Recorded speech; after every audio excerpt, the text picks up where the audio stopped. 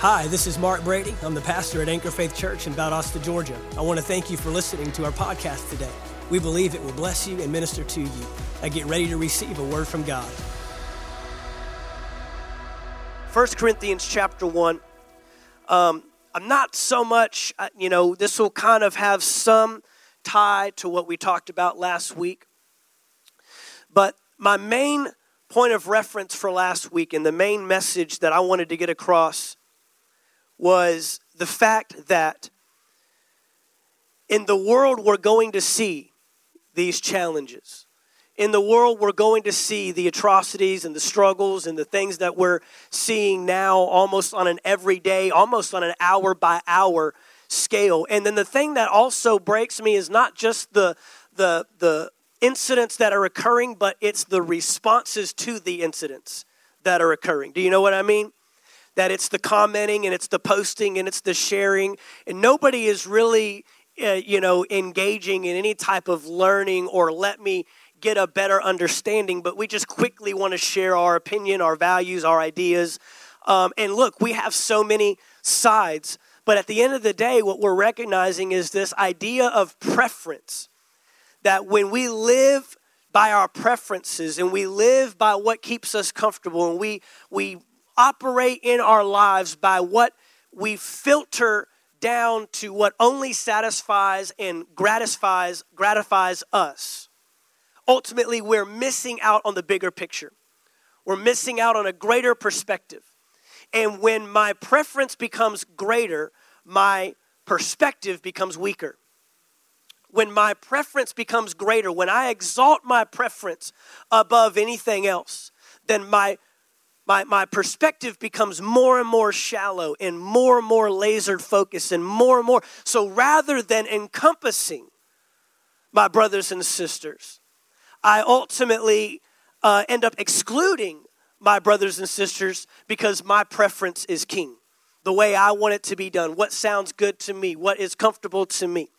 And this obviously speaks to any kind of race issues or race agenda that may be taking place, but it speaks to many different issues. And so my position as a pastor and why I'm here today and why I minister here week after week is to challenge the church. I believe as the church goes, so goes the community. I believe as the church goes, so goes the world. I believe as the church goes, so goes the nation. I believe that is our responsibility and our obligation to the world to be the church of the living God.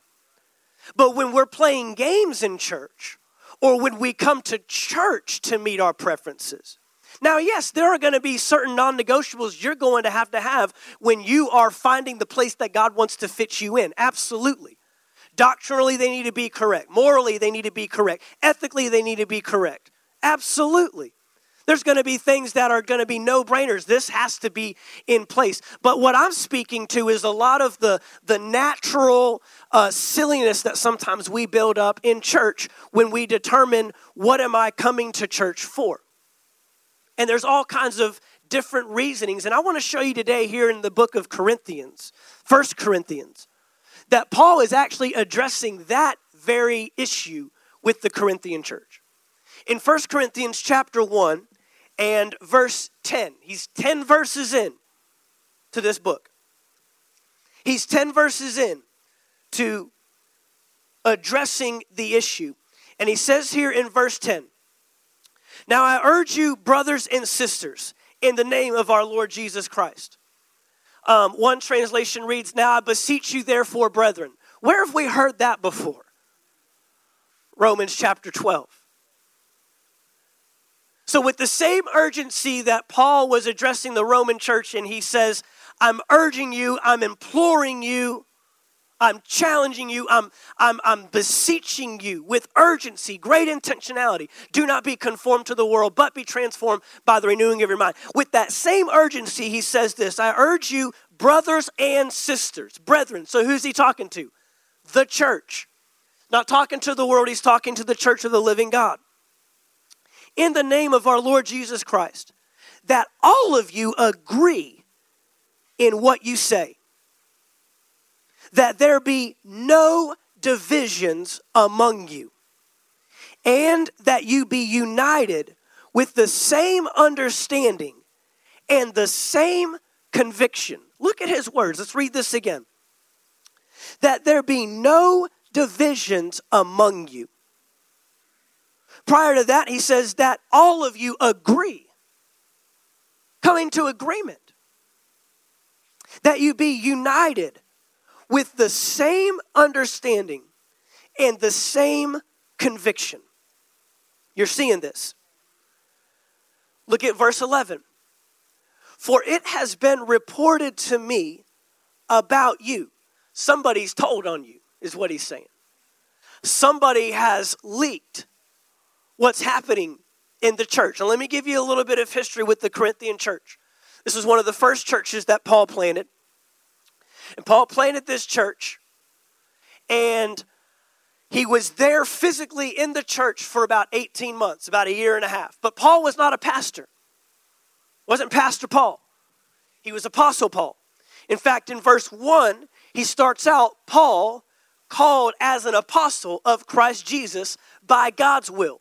He says, I'm in this role, in an apostolic role, and apostles tend to start new things. The apostolic gift is one that's very challenging, very confronting, will get into a new place and challenge and disrupt, and they don't really settle in. They come in kind of like a bull through a china closet and is just china cabinet, china closet, china something, whatever.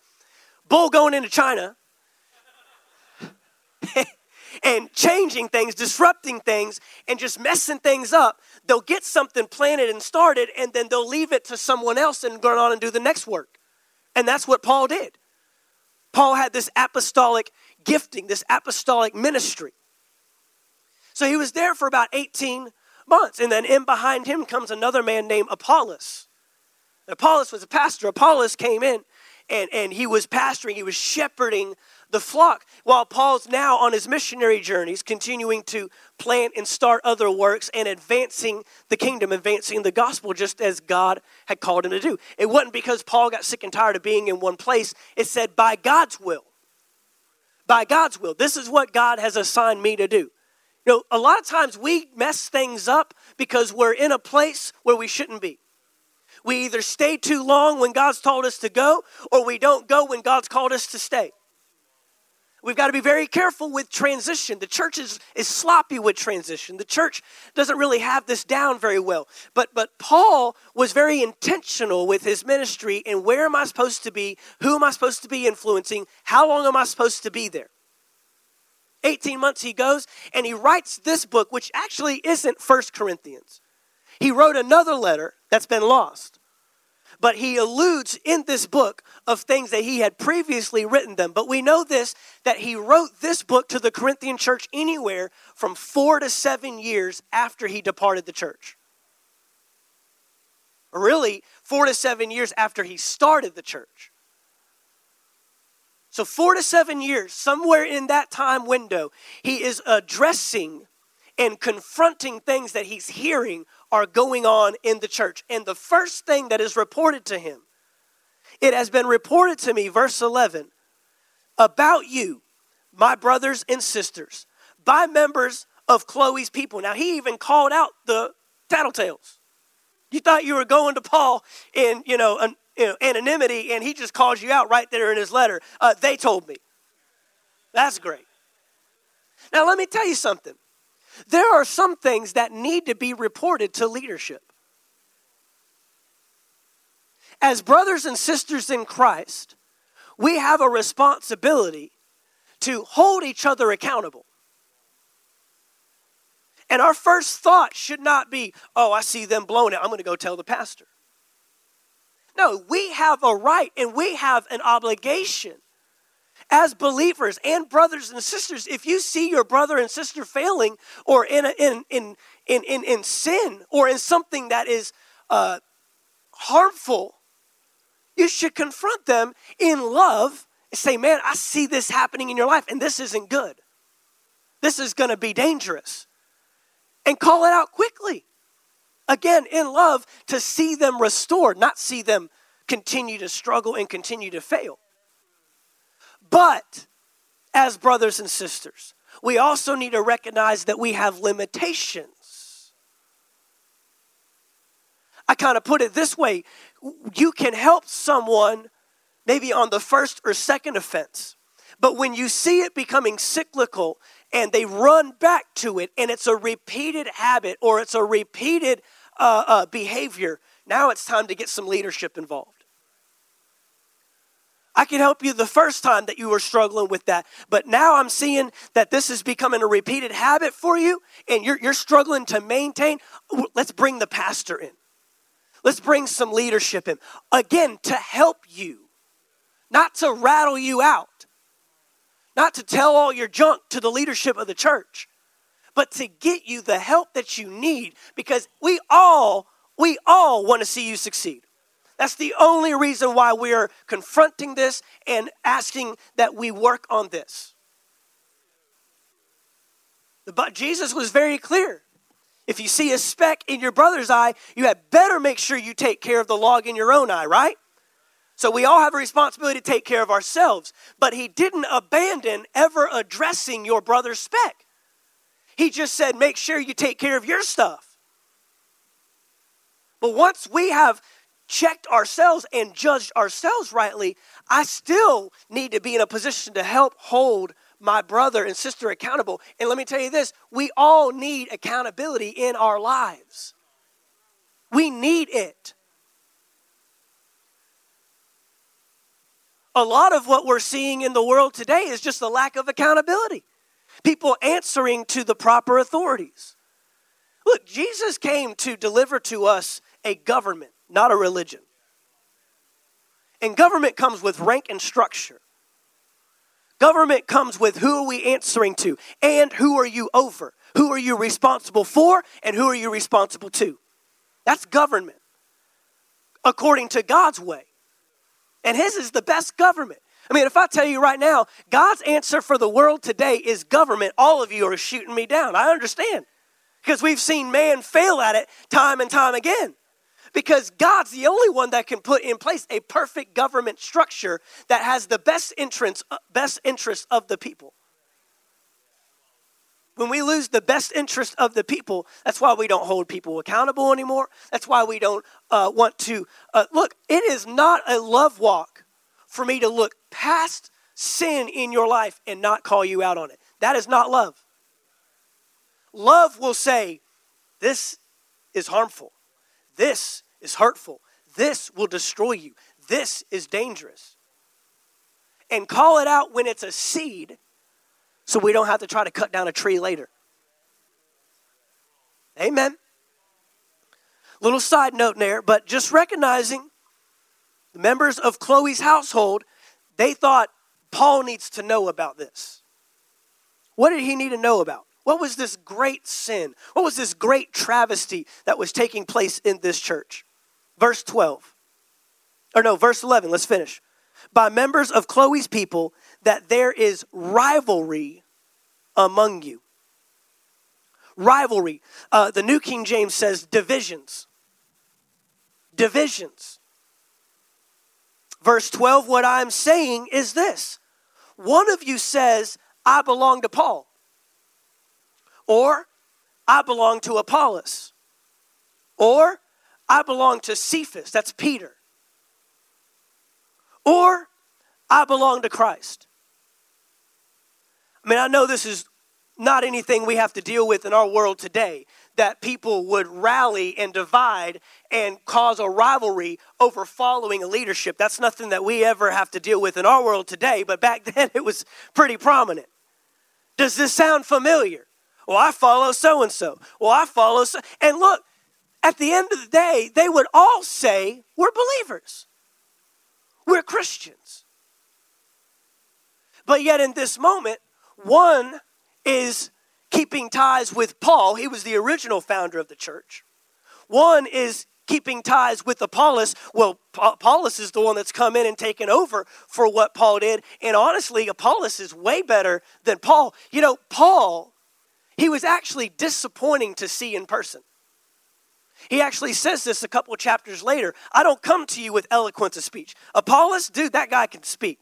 That guy is an orator. That guy is eloquent. That guy knows how to put together a message. Man, I took 3 pages of notes off of Apollos' message the other day. Paul shows up, broken down little man, because he'd been beaten up so many times, probably bald-headed, short in stature, probably doesn't even speak well, and he even alludes, I can't even put together a sentence. That's why I write. Tell me what books Apollos wrote.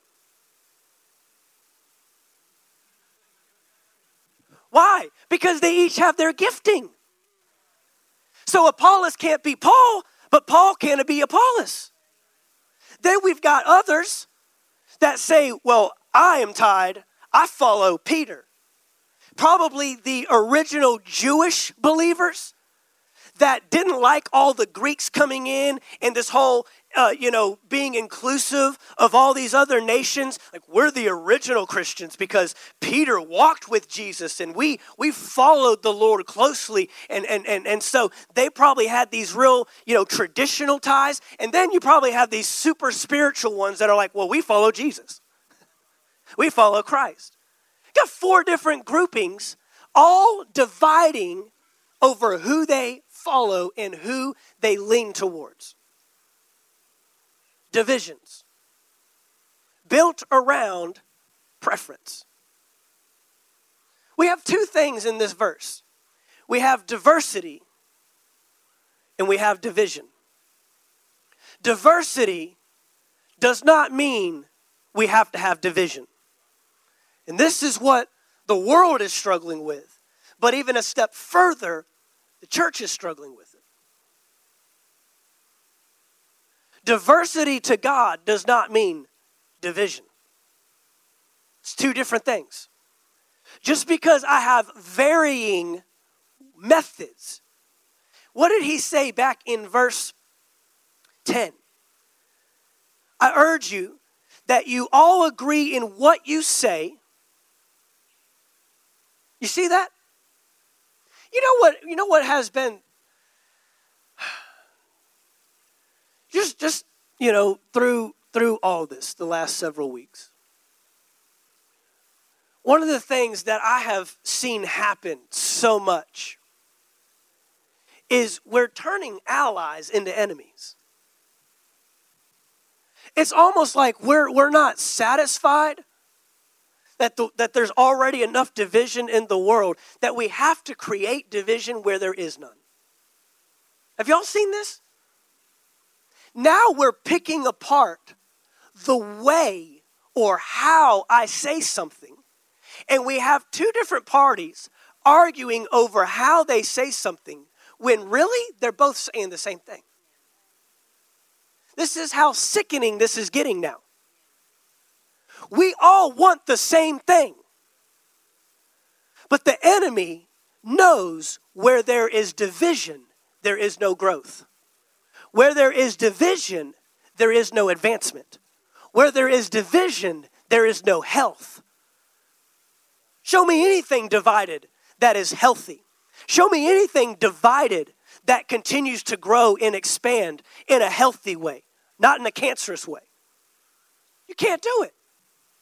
Division always leads to death.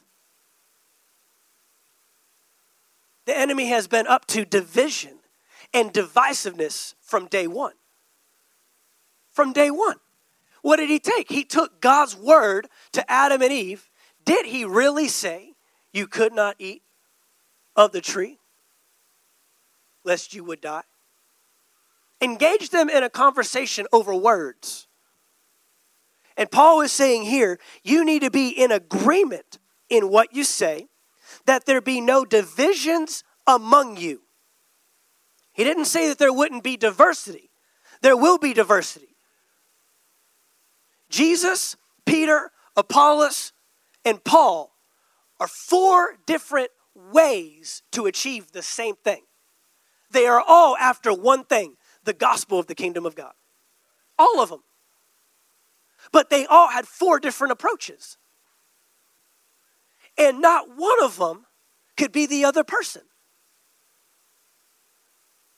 Not one of them. Even Peter and Paul at one point got into it a little bit. Just relationally. Why? Because we want to highlight differences rather than unite on sameness. We want to highlight methods of how we're doing something, and we forget that we're all trying to accomplish the same thing. Where does he say to become united? Become united, watch this, with the same understanding and the same conviction. The same understanding and the same conviction. Not on our methods, not on our approach, not on how he said it or the way he said it. Not favoring one over the other, not preferring one over the other, but recognizing that we're all needed. And that we need a variety. That we need diversity. That we need to have all the different kinds of perspectives. That we need to have. There are so many different ways to look at the same thing. And you can do it without compromising the Word of God. You can do it. Otherwise, he wouldn't be telling us to. His answer isn't, okay, all of my people, Paul, let's go over here to this corner. We're going to start, the first church of Paul. And then all of Apollos' people, you're going to start the first church of Apollos. And then all of Peter's people, first church of Peter. And then all of Jesus' people, first church of Jesus Christ. But that's what we've done. I've told you before, denominations is just a cute churchy word for preference. That's all it is. When we say, I'm of this denomination, all you're saying is, I'm of this preference. Now, I know it's deeper than that. A lot of denominations, it really refers to their governing structure and the legalities of how the ministry or the organization is set up. I understand that. But at the essence of it, denominations are built on, this is how I see it. This is how the Baptists see it. And this is how the Pentecostals see it. And this is how and we go on down the list. over 300,000 denominations just within Christianity alone.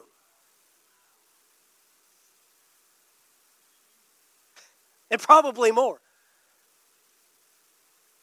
And then when we say, well, we're non-denominational, that really just means you're of the non-denominational denomination. We're our own denomination now.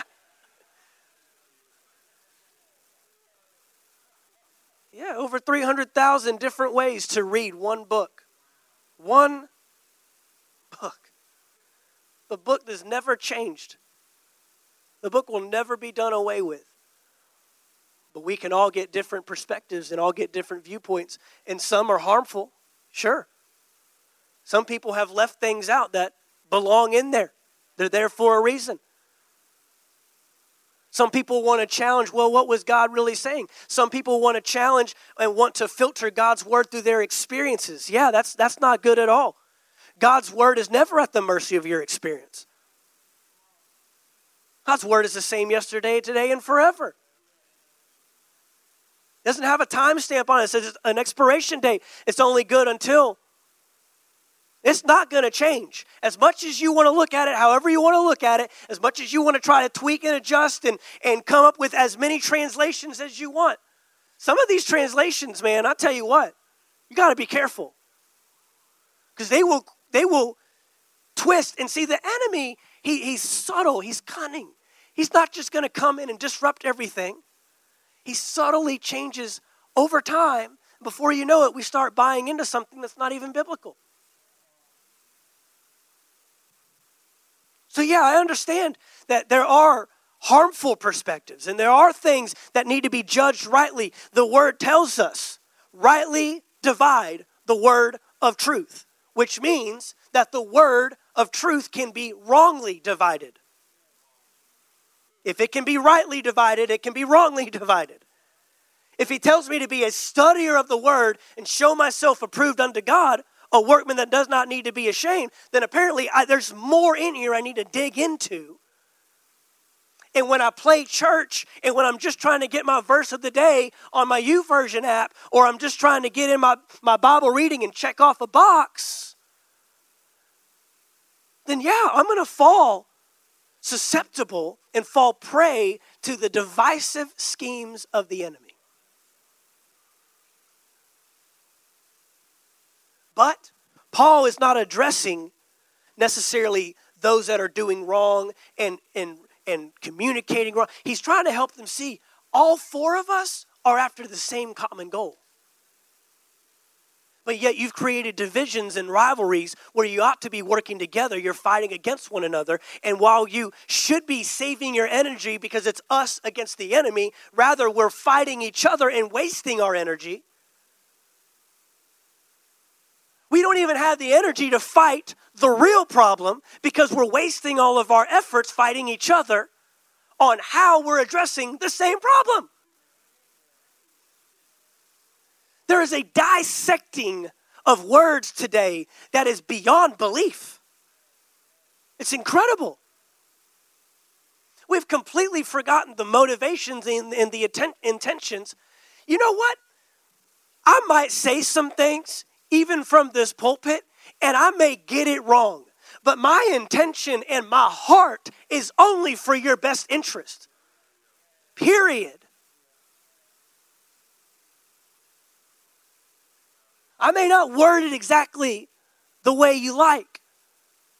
And I may word it incorrectly, but with as much knowledge as I have at the time that I said it.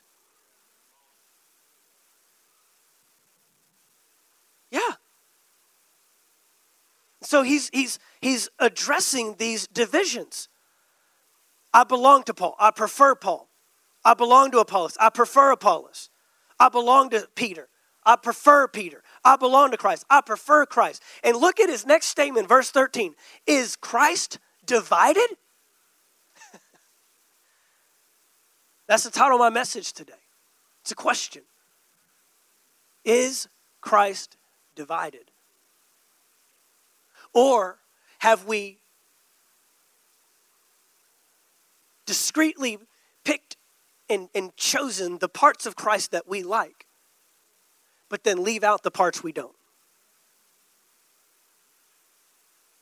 I told you last week, it's absolutely impossible for any minister to get into a pulpit and on natural ability alone be able to speak to every experience and every heart and every soul and every thought process and every level of education and every economic background and every spiritual background, every religious. I mean, some of you walked in here off the street not even knowing who Jesus is. And some of you came out of the womb in church. Your first Sunday in the world, you were in church. That was me. It's all I've ever known. So it helps me to gain a perspective from somebody that didn't have that background and that understanding, because last week we learned I've got a blind spot. I've never done drugs in my life. I couldn't even tell you what they are, what they do, what they look like, what they smell like. I haven't even been around it that I know of. But yet some of you are so well versed in it, you could teach all of us. Don't look around. Look right here. Who are you looking at?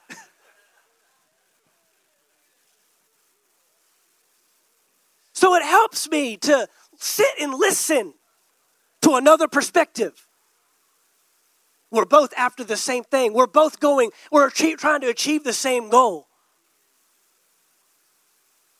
There's people in this room that you can help me pastor because you can speak to a community I can't. Now, look, that also doesn't remove me from being able. I've heard that argument. Well, God had me go through this to help people with this. Jesus never did drugs. Jesus never fornicated. Jesus never slept around. Jesus never got drunk. Jesus never did any of the things that he helped a lot of people get out of. If you've got the answer, you've got the answer. And it's not by might and it's not by power, but it's by the Spirit of God within me. And I'm going to point you back to one word, one book, one man. But that doesn't also negate the fact that there are opportunities in this room. Some of you have been through things. Oh, I've been through stuff. Yeah. Lost a brother at 25 years old to drugs. Not in the planet anymore. Lost a 24-week-old daughter in 2008. There's experiences I have. And I don't limit what God can do in my life to those experiences. But I am open saying, God, how do you want to use this? You didn't do it. It didn't come from you. The enemy comes to steal, to kill, and to destroy. You came to bring life. But there's some way you're going to use this for your glory. There's some way you're going to use this. Isn't that what Jesus said about Lazarus? He waited 4 days to raise him up out of a grave to prove to everybody he can raise me up at a 3. Come on. Perspectives are important. And when we don't value perspectives, division's the only answer. When we don't value how someone else may see something. And he's talking to the church. He's talking to brothers and sisters that if you went to each of these 4 groups, they would all say, I'm a Christian, we preach Christ. I'm a Christian, we preach Christ. I'm a Christian, we preach Christ. But here's the thing. Rather than valuing diversity, your division has caused a diversion. Your division has caused a diversion. That nobody wants to even hear about your gospel anymore because you're so focused on each other. And the world watches how you are treating one another in the church. I believe it's still the same today. You know, Jesus said, they will know you are my disciples because of your love for the brethren. James says, John states, you can't say you love God but hate your brother.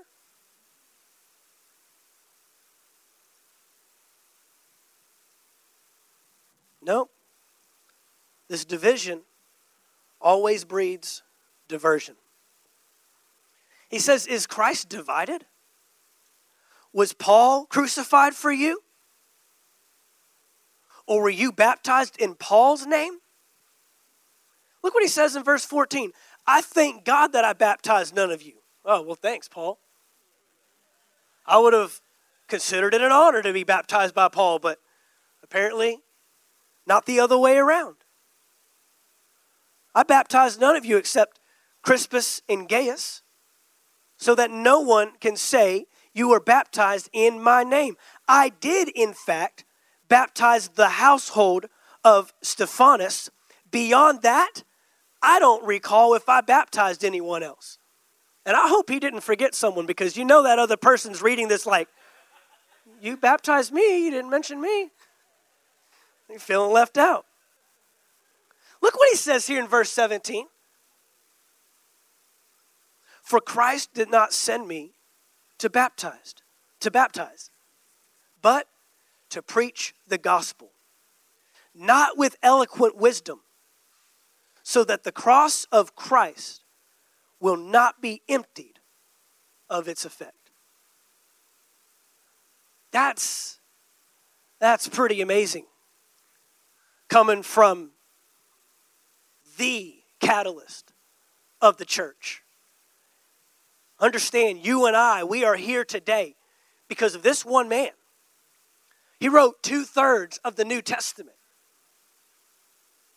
You know, we say that about Paul a lot, but he never said that about himself. Now, let me remind you, I've written 2/3 of this book. I know a little bit of what I'm talking about. But Paul also knows I've got to stay in my lane. I value Apollos. I need Apollos' gift. Could have been easy for Paul to get bummed out, writing all these books to these churches, showing up at the churches, and they're all disappointed when he opens his mouth and starts speaking because he doesn't sound like what they think he's going to sound like. Could have been easy for like, I'm not anointed. What am I doing? Apollos is a way better speaker than I am. I could never put together a message like that. I could never get such wisdom, speak it so eloquently. What am I even doing in ministry? Why am I even taking these stripes on why am I enduring all this? I died last weekend. I got back up, went back into town. Why am I even going through all this? He's way better than me. No. Paul valued his gift. Paul valued what he brought to the table.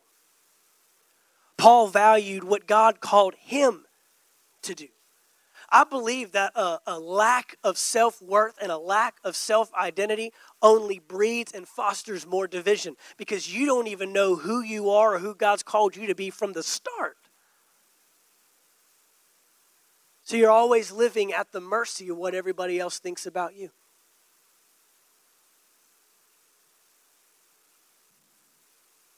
That's a terrible way to live. You know why? Because people are flighty. They like you 1 second. You know, I'm one word from God, from you hating me and leaving this church. And I have no control over that. I've got to say what God tells me to say. I've got to preach his word and let the chips fall where they may. I understand that.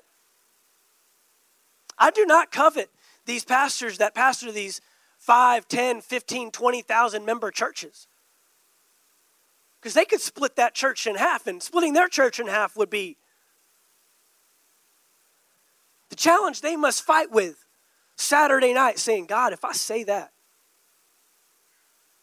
half ain't coming back. That's got to be a tough battle. I don't want to be there until I'm ready to be there. And I have God's grace on my life to handle that amount of pressure. But Jesus didn't live for the purpose of man and for the praise of man. So he wasn't moved by his critics either. See, if you live for their praise, you'll die by their critics, by their criticism. If you live for their glory, then you'll die when they ignore you. Jesus said, I'm going on, regardless of what you think. I'm going on regardless of what you... Yeah, you were following me when I was doing all those signs and wonders and breaking bread and handing out Chick-fil-A baskets, yesterday. But now I'm talking about eating my flesh and drinking my blood. And everybody's like, whoa. They ain't having none of that. And left him. And he even turned to his own disciples, the key disciples. Because Peter responded. He looked at his own disciples and he said, you gonna go too? There's the door. And Peter said, where are we gonna go? You have the words of life. Peter didn't respond with, well, we've gone this far. Might as well see this thing through. He didn't respond with, well, we're just so close. I could never leave you like that. No, his response was, you have the words of life. And even though no one else may see it, you have the words of life. 1 Corinthians chapter 3, Paul addresses this a little further. You getting something today?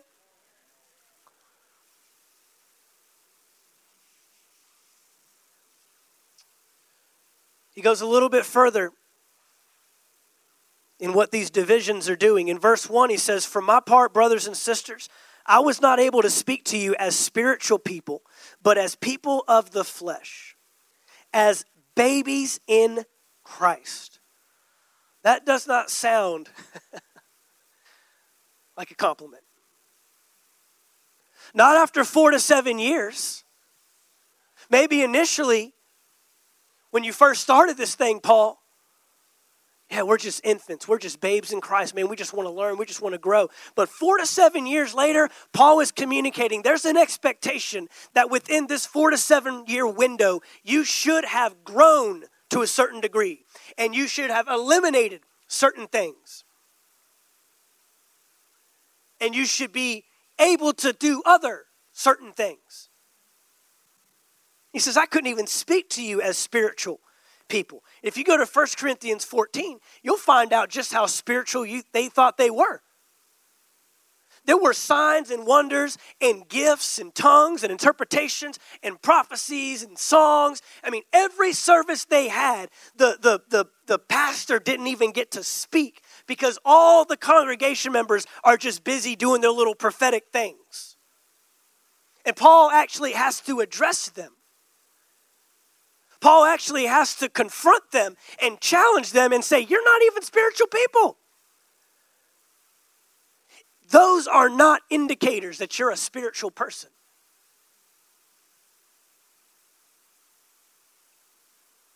Well, he speaks in tongues. Well, he came up and gave a prophecy last Sunday. He must be such a spirit. Wish I could walk as closely as. No. That apparently is not an indicator. Paul calls them right out. You're not spiritual. You're babies. I gave you milk to drink, not solid food, because you were not ready. In fact, you're still not ready. He said, I want to give you the solid food of the word. I want to go deeper. I want to communicate deeper things with you, but I can't. Not because I can't do it, because you can't receive it. There's a responsibility as a believer to grow and to be able to take these things on. Now look at what he points to as the limiting factor. You would be thinking it'd be something horrible, some major travesty. And there are some pretty corrupt, gross things that happen in this book. You actually have a son that is sleeping with his stepmom, his father's wife. Obviously not his mom. His father apparently remarried, and he's sleeping with her. Yeah. Paul even writes, that's the kind of thing that not even the world would do. That's how sick you are. So yeah, there's some major sinful things going on, some major flaws. But look at what he points to here as their reason why they are not yet spiritual. For since there is envy and strife among you, are you not worldly in behaving like mere humans? Divisions. He's alluding back to those divisions we talked about in chapter 1. You got the Paul group, you got the Apollos group, you got the Peter group, you got the Jesus Christ group, you got the super spiritual group, you got the baby group, you got this group, you got that. All of you got your little corners, your little sections. And you're actually fighting with one another over who you follow. And because of that, you're not spiritual. He doesn't even call out the fornication and the taking each other to court and the lawsuits and, they're getting drunk during communion. Hello. That's happening. 1 Corinthians. Getting drunk during communion. Let me get another hit. Let me get another. That's probably not even what you call it. You're all laughing at me because you're like, you don't take hits of alcohol, Pastor Mark. Whatever. Go get you a pastor that knows all about the terminology then. What? I'm not your guy. If that's your preference.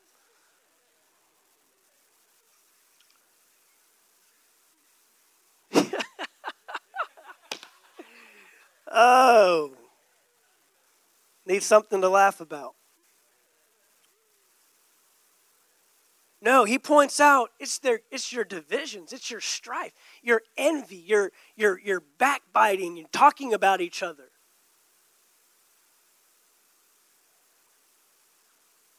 No, he says, for whenever someone says, I belong to Paul, and another, I belong to Apollos, are you not acting like mere humans? When I was in Bible school, we had a instructor, Doug Jones. And I remember my very first class, he taught on righteousness. And Doug Jones, man, incredible, phenomenal teacher. And he taught a class on honor. I mean, we're all, first year students, and we're just blown away. And apparently, this was the issue every year. That first year students would just be blown away by his teaching, and then we would say this, Doug Jones is my favorite teacher. And he knew that was his reputation. He knew that about him. Am I right, Adam? Am I right? So he comes into class one day, and I'm sure he did this every year to every first year class and probably just got a kick out of it. But he did a whole class on why it's incorrect to have a favorite teacher. And we're like, well, you can say that because you are the favorite teacher. But he discussed how when you favor one, you subconsciously devalue another. That's just humanity. That's just what we do. The second you identify, I really like the way, then he becomes the standard that everybody else has now to try to rise up to. And if they don't, you're on the edge of your seat in his class and falling out of your seat in the next one, asleep. Yeah. I sat next to students that literally fell asleep in class, in Bible school. I'm not going to tell you where they're pastoring, but they are pastoring. How would you like to know my pastor fell asleep in Bible school? How would you like to know that? Would you be excited to find out your pastor, fell asleep in Bible school learning the Word of God? Go ahead, show your hands. Nope, didn't think so. Yeah, it happened. He wasn't the only one. My pastor, Pastor Earl, worked third shift and would still go to class, and he would stand up in the back of the classroom against the wall to make sure he didn't fall asleep. When you want to learn and when the value is there, you'll do whatever it takes to get it. And it won't matter if they're boring or if they don't sound like that guy or their notes aren't as well put together or if they're not as eloquent or they don't have quite the oratorical skills that so-and-so has. You will drain and draw every ounce of knowledge they have inside of them. So Paul's identifying, you're over here creating all these divisions over your preferences. He says in verse 5, what then is Apollos? What is Paul? They are servants through whom you believed, and each has the role the Lord has given them. I'm in the role, I'm in the fit God has given me. And I know people want me to be different things at different times. I won't be your last pastor. I won't be the next pastor. I'm not the one that's going to bring the prophetic words. Just telling you. I'm going to be used how God's going to use me. I know what my strengths are. I know what God is doing in me. I know what he's working on. And so don't compare me to where you came from. Don't compare me, the so-and-so on TV. See, Paul didn't have a TV ministry. So when he showed up, that was the first time they ever saw him. this is the guy that wrote those books? I didn't think he looked like that, sound like that, act like that, speak like that. They had these preferences. But what are we? We're just servants through whom you've believed. I planted, Apollos watered, but here's the real focus. God brings the increase. God brings the growth. We're not even the ones that bring the growth. God does. What's he saying? You got your eyes on the wrong source. If I'm your source, if Paul's your source, if Apollos is your source, if Peter's your source, then you've got your eyes on the wrong thing. It's God that brings the increase. It's God who you should be going for the development and what you need in your life, not man. Man can never give you what only God can give you. Now, he who plants and he who waters are one, and each will receive his own reward according to his own labor. For we are God's co-workers. You are God's field and God's building.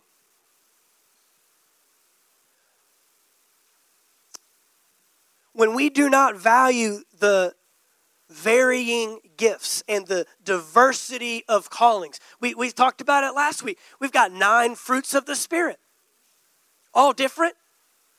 We've got 9 gifts of the Spirit, all different. We've got 5 different ministry gifts in the body of Christ, all different. And there may be some that you lean to. I can tell you right now, I can sit up under a teacher all day long. I love it. But if I get up under the office of a prophet, apostle, pastor, evangelist, this guy right here, him and I could not be further distinct from one another in our giftings. And those of you that know Chris Musgrove, Pastor Chris Musgrove, know what I'm talking about. He was just ministering 2 weeks ago in here. A lot different. Yeah. But we value every gift. We value the diversity that is in the body of Christ. And here's what I know. I need all of it. We need the zealous evangelist that is calling in people from the lost into the kingdom of God, those that are far away from God to be drawn near to him. But then you need pastors to shepherd them up, raise them up, teach them in their ways, hold them accountable, feed them, treasure them, protect them. If you have a counseling session with Pastor Chris, it might not go very well because he may not listen to a whole lot you're saying. Just telling you. Just saying. That's not who you want to counsel with. He'll be looking all over the room. He'll probably tell you 10 different stories. And you'll find somewhere about 3 generations back where your folk know his folk.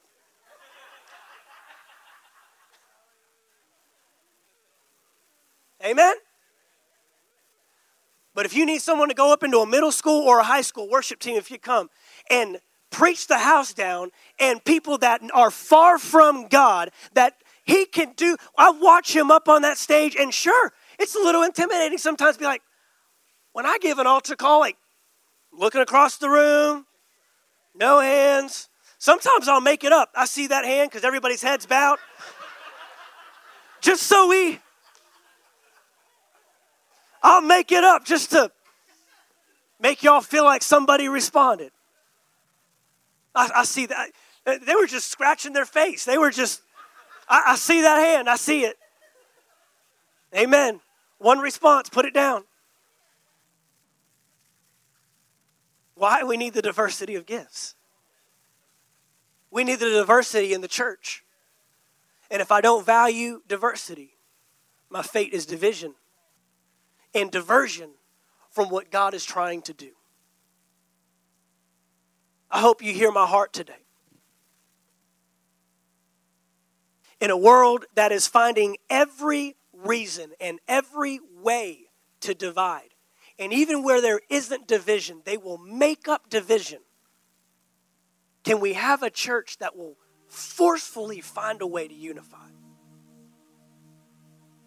Unite in the same understanding. Unite in the same conviction. but value the diversity of our methods and how we get to that conclusion. We all want the same goal. We all want the same ending. We all want the same conclusion. Thank you for taking the time to listen to our podcast today. We trust you received a word from God. If you enjoyed this teaching, be sure to subscribe to our podcast in iTunes. By subscribing, you'll be sure to receive a new message every week as soon as they are made available. And if you'd like to learn more about Anchor Faith Church, you can stop by our website at anchorfaithvaldosta.com. There you'll find our locations and service times, ministries that are available for you and your family. You can even give financially in support of the ministry. Thank you again for listening, and we look forward to seeing you next time right here on the Anchor Faith Church podcast.